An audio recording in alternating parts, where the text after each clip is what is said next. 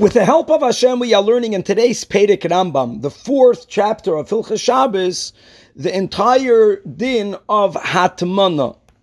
Hatmana means that when we take food and we submerge it in, we have it completely covered in another substance.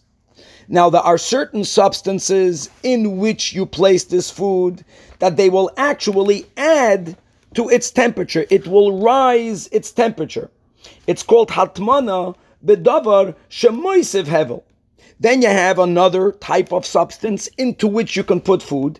It doesn't add the temperature. It doesn't rise its temperature, but it preserves its temperature, not allowing it to cool off. That's called hatmana in something that's not moisev hevel.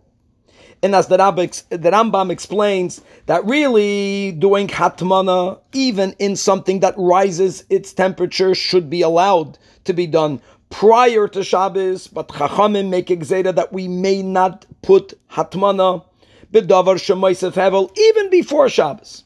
Likewise, the Rambam goes on to say later that doing hatmana in something that doesn't rise its temperature theoretically should have been permitted in Halacha Gimel even on Shabbos. But here again, the Chachamim made exeda that hatmana even b'davar she'enoi moisev hevel may not be done on Shabbos itself.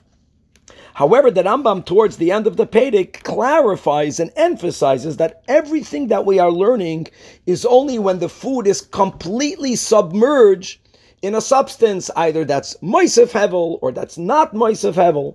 But like in Halacha Vav, if you're putting a metal pot on top of another pot that's on the fire, now that won't have enough heat to add to make whatever you are placing become hot. It does affect that it should not cool off. That's something that's permitted. Rambam says, but didn't we just say that hatmana, even in something that doesn't rise its temperature, midirabanan is asar on Shabbos? So the Rambam clarifies that the whole concept of hatmana, this isur midirabanan, is only when the food is being placed and submerged. Submerged means it's completely enveloped in something outside of it, in a substance that either will keep its temperature or even make its temperature go up. But if it's not completely submerged, then this is b'chlal not connected to the dinim of today's Perek. It's not connected to hatmana. We have whole other dinim, as the Rambam himself points out. For example, when we have a blech, we can put something on the blech before Shabbos, even though the temperature will rise, because it's not completely submerged. Now, this concept, al pi Hasidus, is extremely meaningful. And just to quote one of the many places where we speak about this idea of being completely submerged in that which you are involved in, Sichas Kodesh, Tavshem Mem Aleph, Chelik Dalid, Shabbos Mevarchem Masei, Seif Chav Zayin, the Rebbe speaking Gohiron life. And there's a beautiful verbiage, a word that we Chabad Hasidim use. The word is apnimi. What does apnimi mean?